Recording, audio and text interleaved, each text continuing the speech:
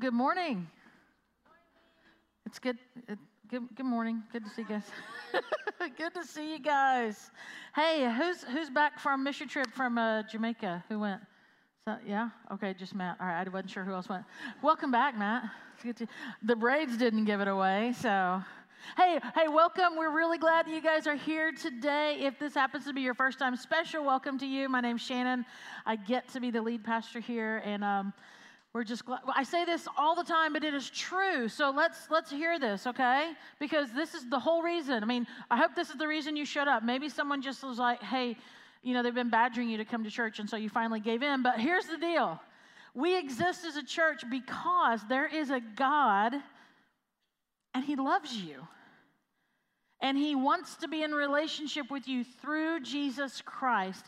And this is why we exist as a church. This is why we are here. This is why we have worship together. This is why we have a message together. This is why your kids are being taught right now in the backyard, as we call it. This is why our students will be getting together tonight and worshiping and learning and all these things. This is why they're going on mission trips in a couple of weeks and why we're going to have a vacation Bible school. Like, all of this is because there's a God and He wants to be in relationship. This is why we say, hey, get in community groups. Be with other people. Learn God's Word. Study God's Word together. This is why we say, hey, be on a serve team. Would you help out? Would you be a part of what's going on? All of this is because there is a God and He loves you. And He wants to be in relationship with you through Christ Jesus. So this is why we are here today. And so welcome. If it's your first time, welcome. If it's your 100th time, I don't know if it's, I guess we have we had 100? I guess we have probably. I haven't done the math, but we probably have. And hey, welcome to those joining us online as well. So we're glad that you are here today. So here's the deal. We are concluding this series we've been doing. And if you've missed any of it, it's okay. You'll be able to hang with us. But I do encourage you to go back because today is actually week 8. Of our Doxy Praxy series. Doxy Praxy. What does that mean? Well, we've taken the word orthodoxy and orthopraxy. You should know this by now if you've been here. But the word orthodoxy means right thinking, okay? Like correct, accurate, proper. Like maybe we were swervy all over the place, but it's like, no, this is the way, this is what God's Word says, our orthodoxy, our right thinking. And then there's this word orthopraxy, one we haven't always heard that much, but it means correct behavior, right? The right way to respond to what we believe. And so the tagline for this series is, what you believe determines how you behave. And likewise, how you behave, it reveals how you truly believe. So you could be saying one thing, but if your behaviors are doing another, that's going to show up. That inconsistency is going to be there.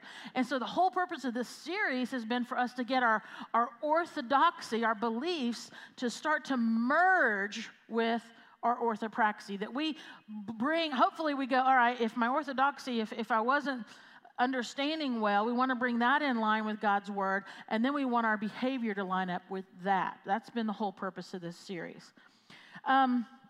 Which is why when you see the light on over here, you usually know, hey, there's going to be a baptism. Well, there's not one today. I mean, this morning in this service, but there was one at our 9:30 service, and we baptized Jared and April Brogdon, and it was really great to share that time with them and to celebrate that, because in baptism, here's what's really cool about baptism. It's such an incredible witness to our faith. Right? It's just this beautiful expression of our faith. It is someone going, I believe this, and so therefore I'm going to respond to this in my behavior. I want to show what I believe, okay? That's your orthodoxy.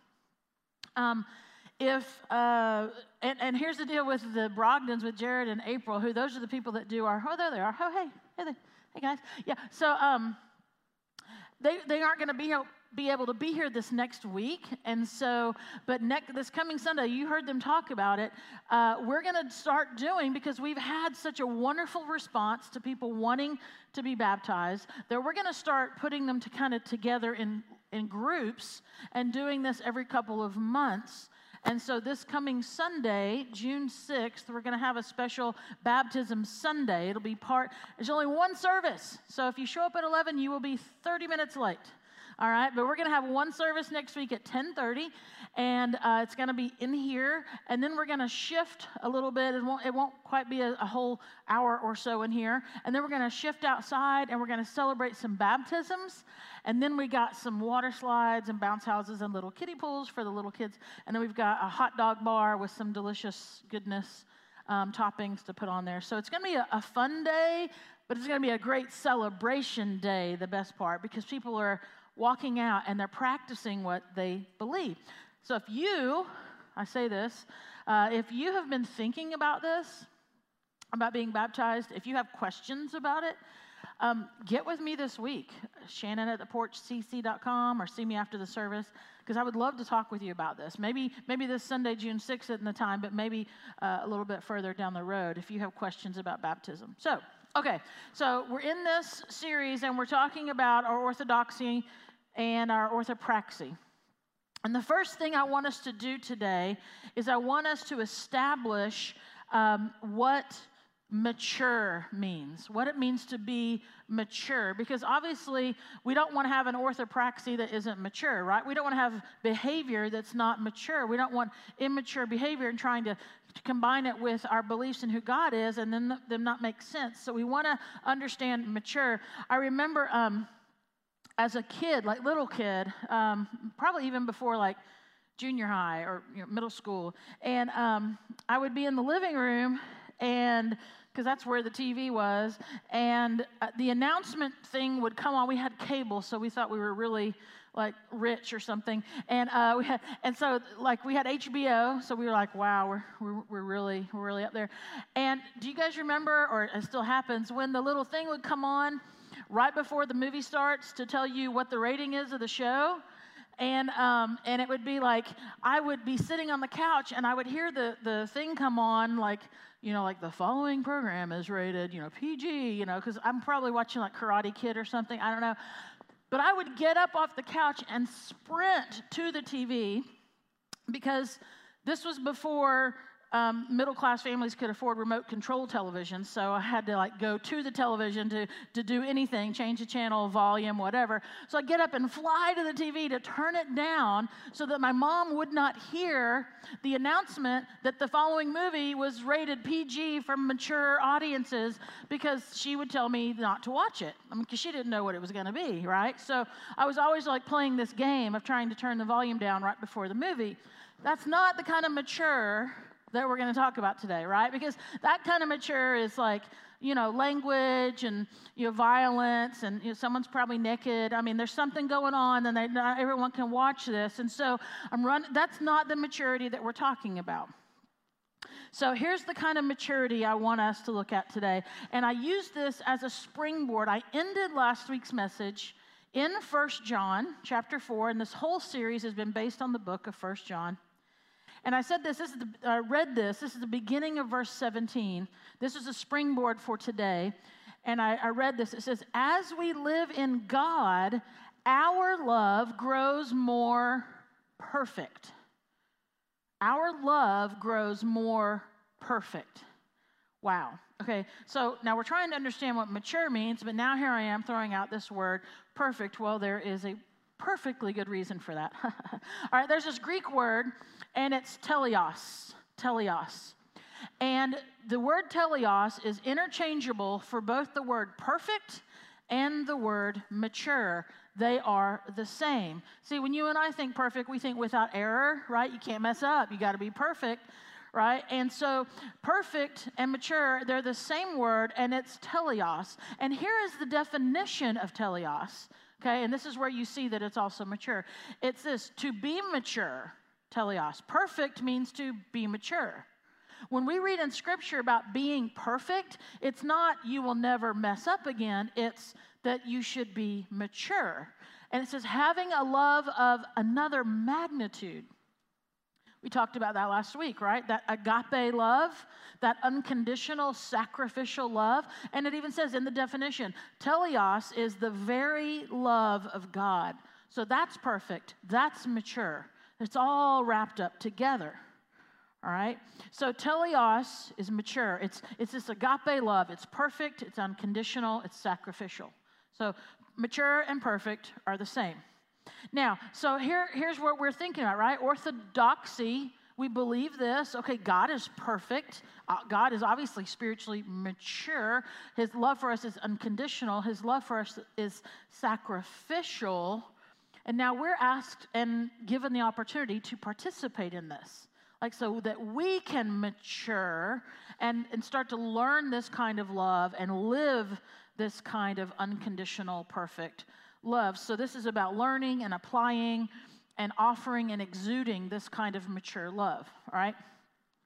So in the book of Matthew, the Gospel of Matthew, we have these words recorded that Jesus said, and this is what he says about this mature, perfect love. And it's kind of a challenge, and it's kind of one of those, like, come on now. He says, if you love only those who love you, what reward is there for that? So it's like, hey, look, just if someone else loves you and you love them back, I mean, that's all good and everything, but that's not really the challenge. Like, that's not really evidence of your spiritual maturity. And it goes on to say, if you're kind only to your friends, how are you different from anyone else? Again, friends are nice to friends. That's what they are. No matter what the character is of the person, no matter where they are spiritually, no matter what they believe about God, friends love friends. Like, that's kind of that's why you're friends. And he even says, even pagans do that. Pagans, which we'll see something about pagans in a moment. Verse 48, but this is what Jesus says in response to this. He's like, but, talking to spiritually mature people, you are to be perfect. You're to be mature. You're to have this agape love, this sacrificial, this unconditional love, even as your Father in heaven is perfect, mature.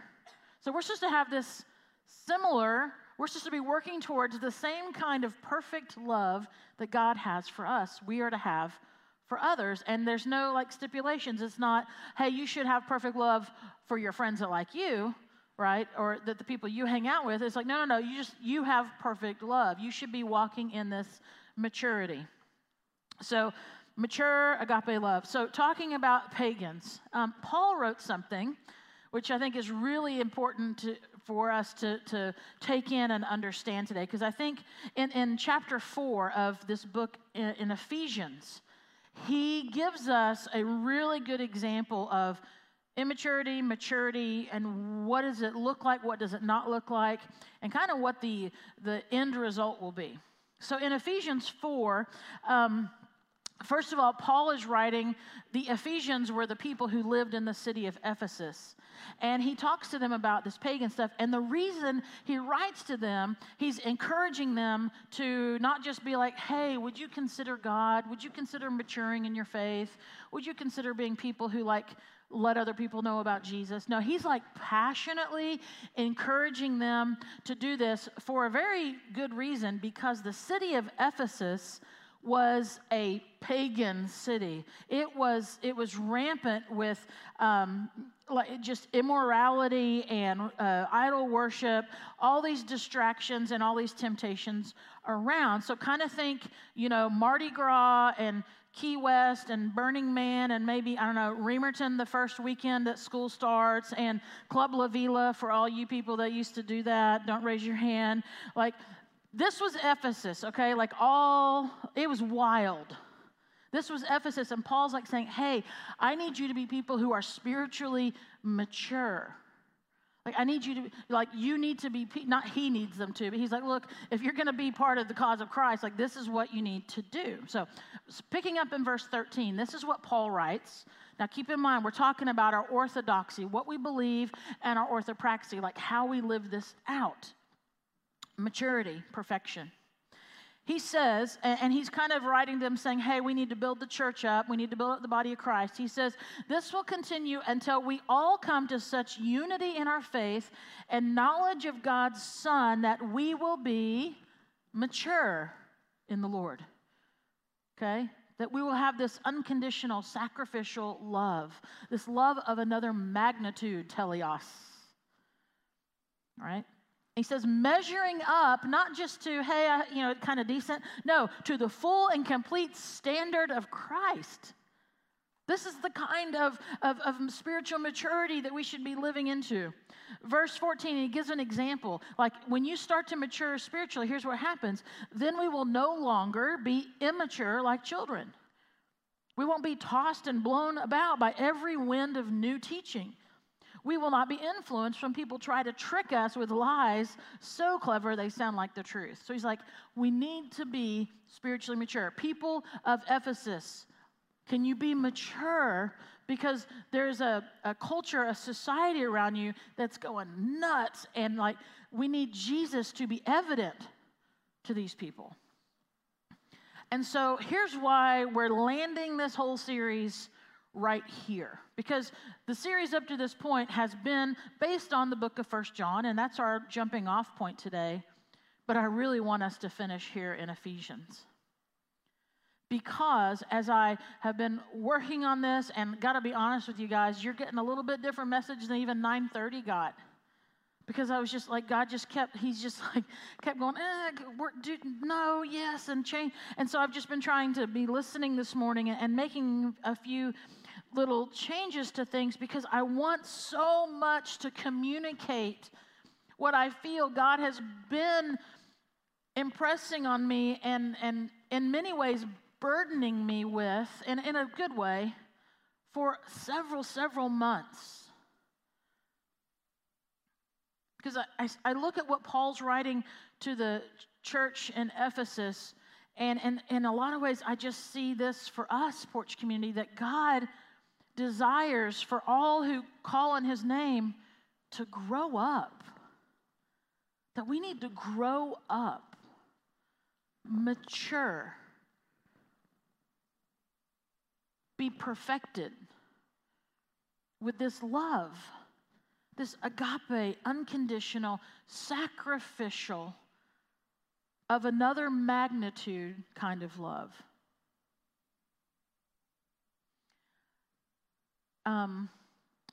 I could be wrong, and someone can come and tell me later. I might listen to you.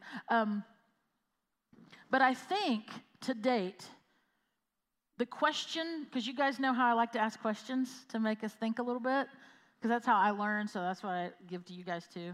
If anyone hates my questions, I'm sorry, because I'm not going to stop.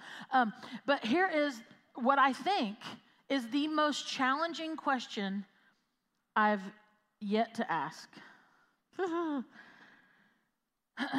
You ready? If everyone in this church, and I am talking specifically about the Porch Community Church. Now, if you're visiting here today, or if you have a home church, then you apply this question to where your home church is. But if this is where you are, like if this is where you're like, this is where I'm going to be, this is where I want to be part of the community of faith, all right? If everyone in this church had their spiritual maturity capped where you are in your maturity, what would our church look like? If everyone who was a part of the Porch Community Church had their spiritual maturity like at wherever you are, what would our church look like? And you know I got some follow-up thoughts. Would gathering together with other people in worship be a deep, deep desire?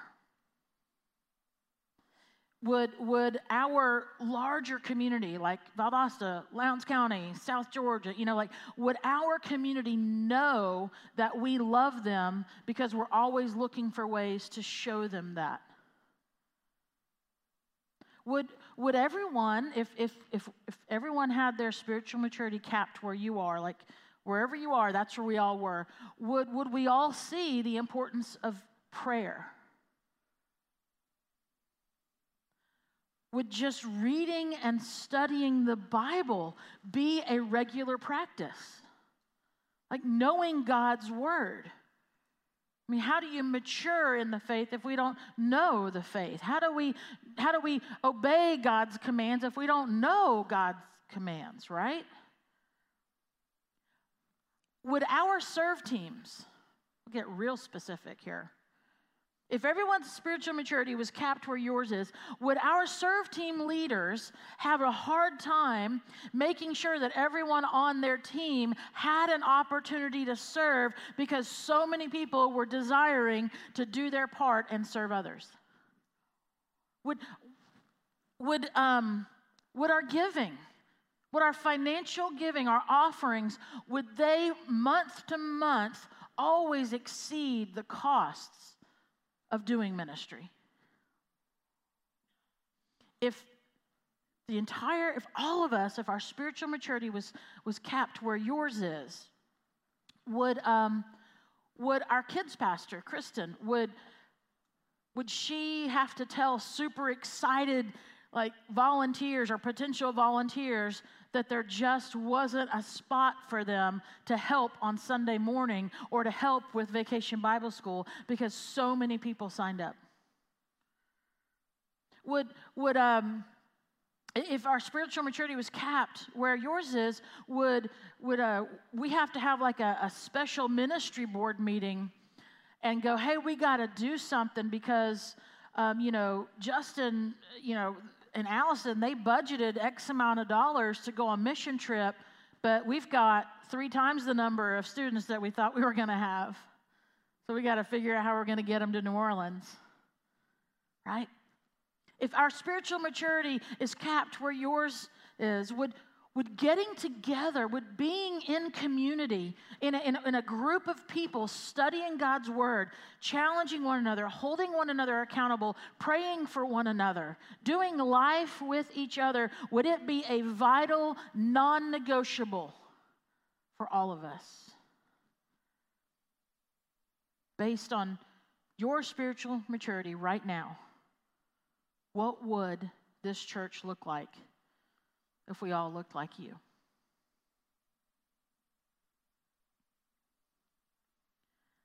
So, do you see a need to mature spiritually in your life?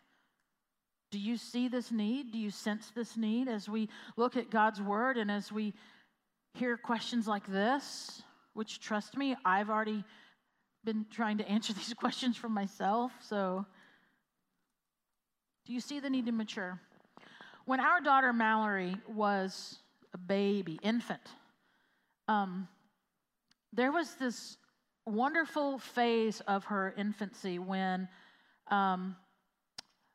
we could put her on a blanket on the living room floor and actually leave her there just quick enough to run into the kitchen or run to the restroom, whatever you needed to do, and not be super afraid. Now, you can't go in there for a while, so, don't take a book, Drew. Just do what you need to do and come back, because there she is on the blanket. But, so I know you would catch up to that one in a moment. But there was that phase where Mallory was on this blanket, and she would play. You could put little toys around her, and they do their little baby things.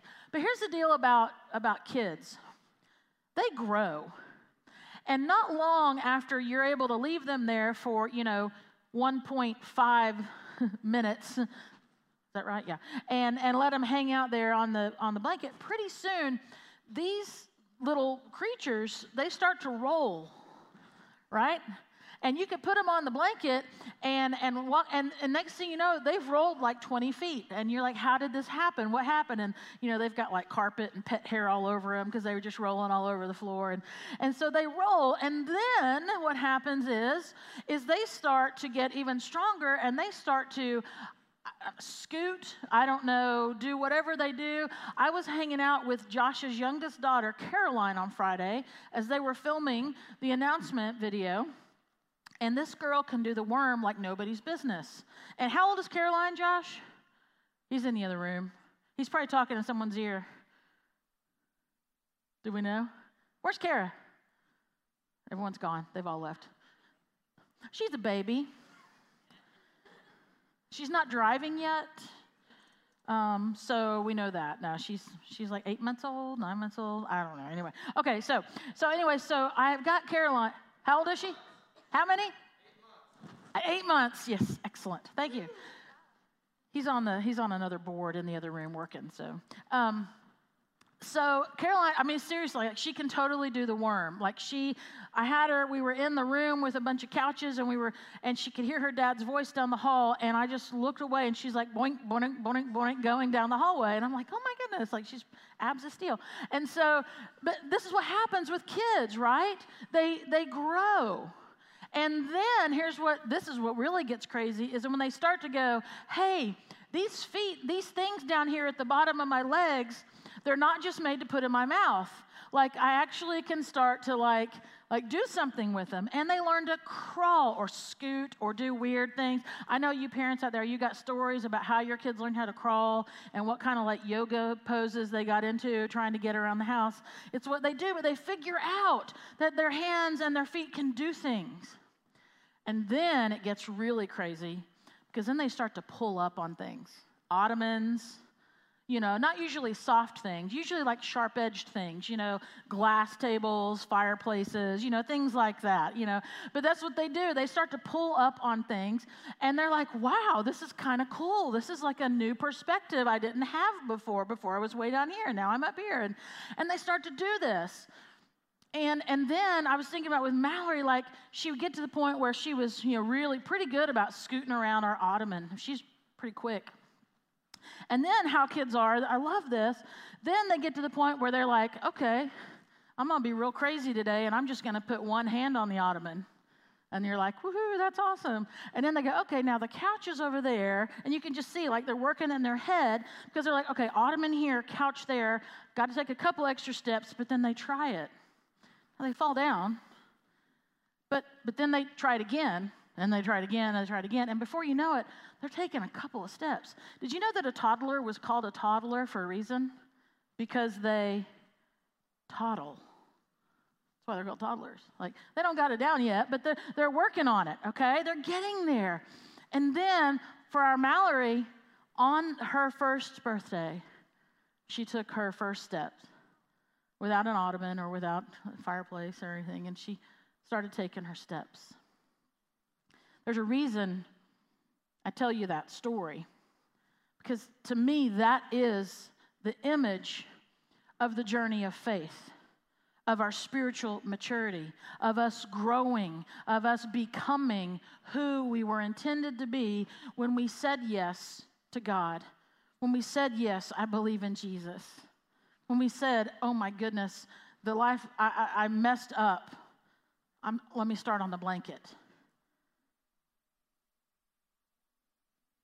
This is the journey of faith. And so I would ask you, like, where are you? Where are you? Are you maturing? Does your orthopraxy, does your behavior match what you've been saying you believe? And I don't mean this to pick on anyone, because we're all on the journey at different places. I mean, there's no doubt about that. But if you've been a believer, like you've had some orthodoxy for a while, like you're able to say the words, but you're still on the blanket? Or if you've been scooting around the ottoman for, I don't know, umpteen years, yet you're a believer? At what point, like, you see the difference between your orthopraxy and your orthodoxy? Like, why is our behavior so far behind? See, if Mallory's ability, she's 10 years old now, and if Mallory's abilities and her motor skills, which they are, if they were average or a little above average on the charts of where a 10-year-old's supposed to be, but if her motor skills and her abilities are where they're supposed to be, but for whatever reason, she was still only walking around our ottoman in our house, Drew and I would be very concerned for her. I mean, isn't that right? Parents, grandparents, wouldn't we be concerned if we saw that kind of developmental issue going on? And yet, that's the exact concern that I have for the church. It's why we've been doing this series. And it is the concern that God has impressed upon me this past year and something especially. Because it seems to me that as we think about maturity and growing in our faith, that as the church, it seems as if we are so quick to be enraged, but we are so very slow to love others. And that we're so very quick to be offended, and yet we are very, very reluctant to offer grace. Like we're so willing to just ditch the body of Christ if the church doesn't align exactly with me socially or politically. Right? Like post-COVID, choosing to be absent from the church, but present in every other area of life. And I just think about that, and I wonder if there's been a regression in our maturity as the church. And I wonder, has there been a regression in your maturity just because of, I don't know, apathy, laziness, distraction? Maybe you've been hanging out in Ephesus. I don't know. But I think about this, and I think about these words and what we're called to. But then I see immaturity and imperfection. I'm not talking about like with a bunch of errors. I'm talking about like not having that agape love, that unconditional love, that Christ-like love, that sacrificial love. And here's Porch community, I don't want us to be sitting on that blanket. I mean, it's great for a little while. And I don't want us to be toddling around an ottoman in the living room forever. And so if we've said yes to Jesus, and let me make that really clear. If you haven't yet said yes to Jesus, let me know. I will hang out with you on that blanket. And I will tell you some really good stories on that blanket, and then I will help you with that ottoman, and I will hang out with you in that living room, and I will help you when you start to take some steps. And I say me, and I'm not just talking about me, I'm talking about anyone who claims Jesus and who is a follower. Like, let us know, let somebody know. We will walk with you. But if you have been declaring this faith, orthodoxy, this belief for a while now, we should be maturing. We should be perfecting. So, are you walking? Are you sure-footed as you go through life? Like, do you know where you're taking your steps? Like, are they on the foundation of God's Word? See, Ephesians 4, verse 14, it said, not to be immature or influenced, back and forth by, weird teaching. It's just like, oh, whatever happens, you go with it. I want to read the rest of Ephesians 4 to you. This is what someone who is practicing spiritual maturity does. So if you're challenged by that question about, are you on the blanket or scooting around the ottoman or however it is, like, listen to these words. This is God's word written through the Apostle Paul for people a long, long time ago, and yet it has power and promise for us right now in this moment. Beginning in verse 15. I just made up a new word. 13.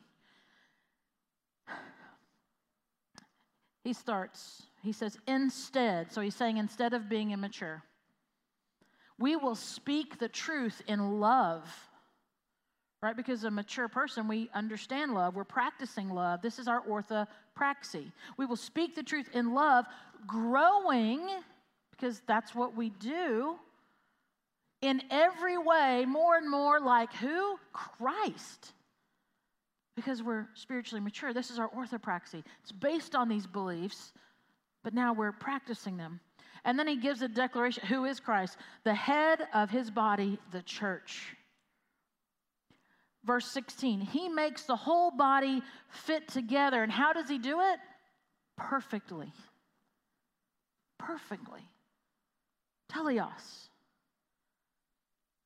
As each part, and that's talking about each of us practicing spiritual maturity, right? That's we're the parts. As each part does its own special work, so like as you mature and as I mature and you mature and you mature, and as we mature as the body of Christ, here's what happens. It helps the other parts grow. Wow. We're all doing our part. And there's a purpose. It's not just so we can say, hey, look how tall I am, or look how fast I can run, right? No, so that the whole body is healthy and growing and full of love.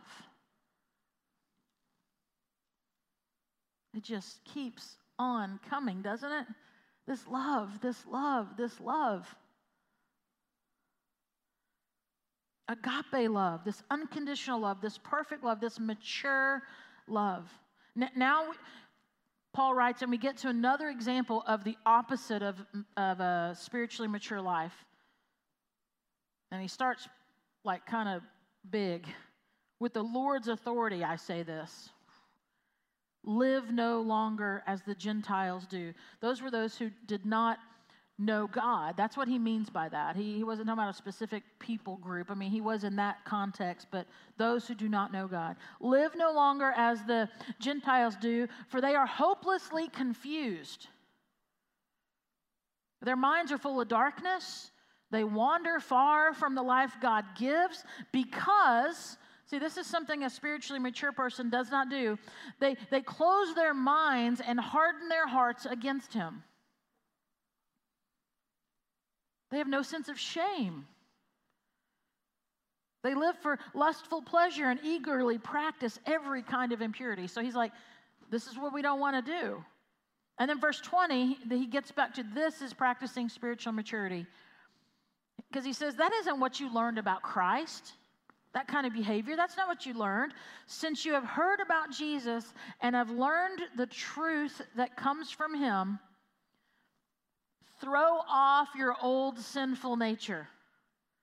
Like just view it as like that old, an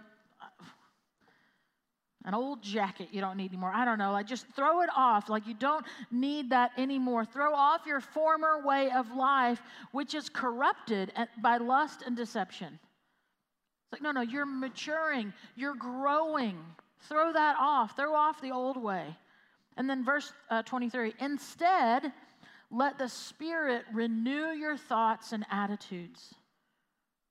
Like, are you challenged when I say, are you sitting on the blanket?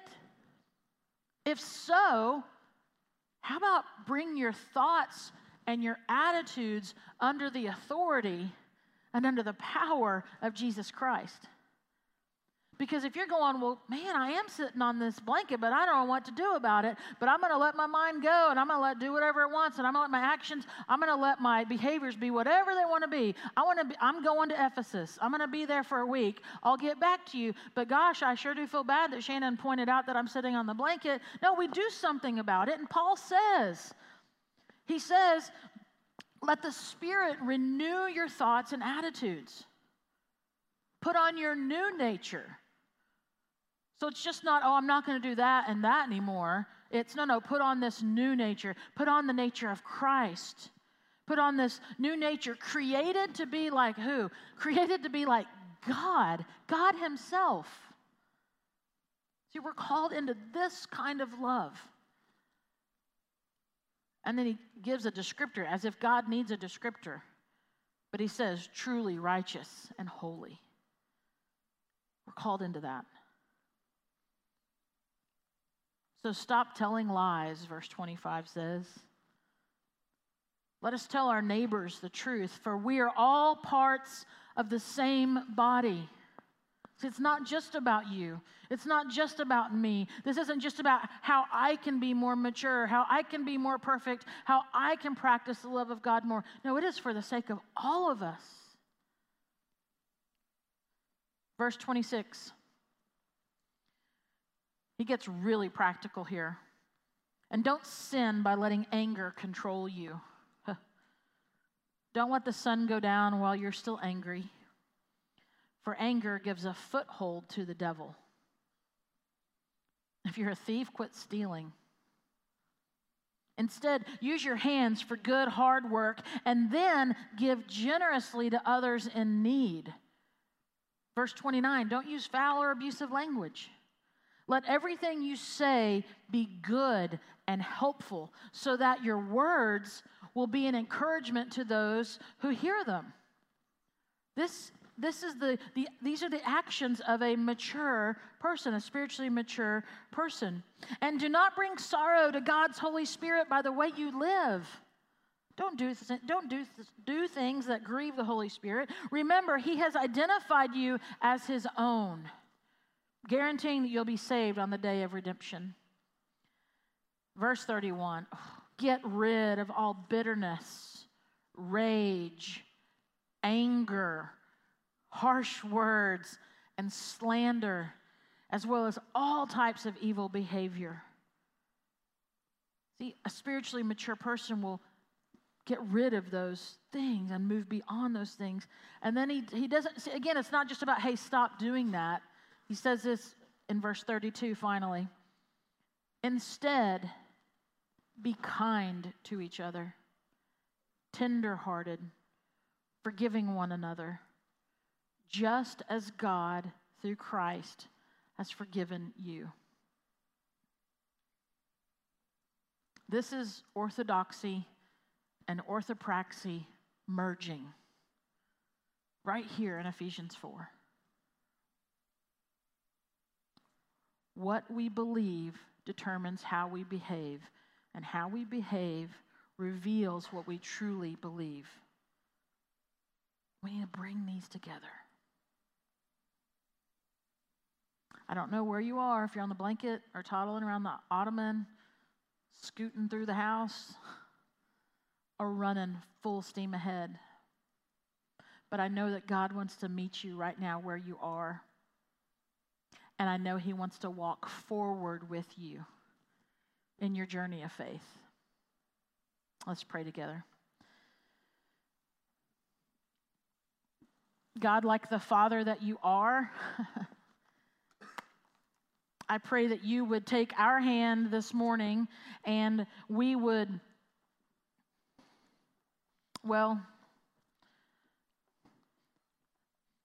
first, that we would say yes to you.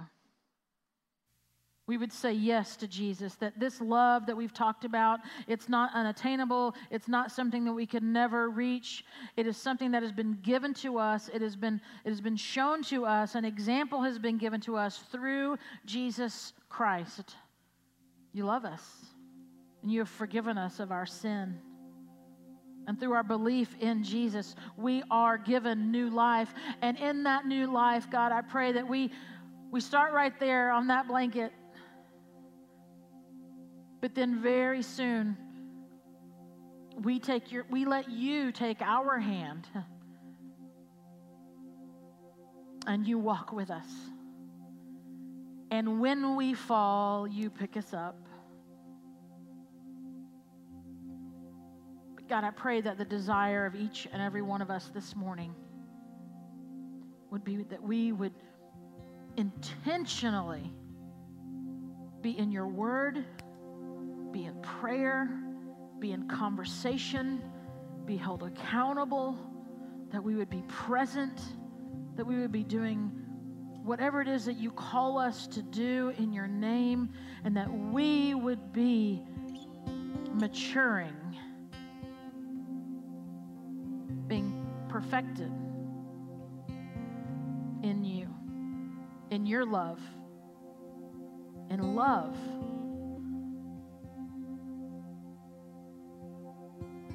Would you work that in us now and call us back to Ephesians 4, all over the place in 1 John, that we know your love, and now we see how to walk this out.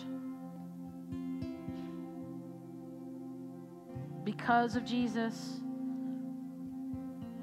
in his name, we seek after you now. Amen.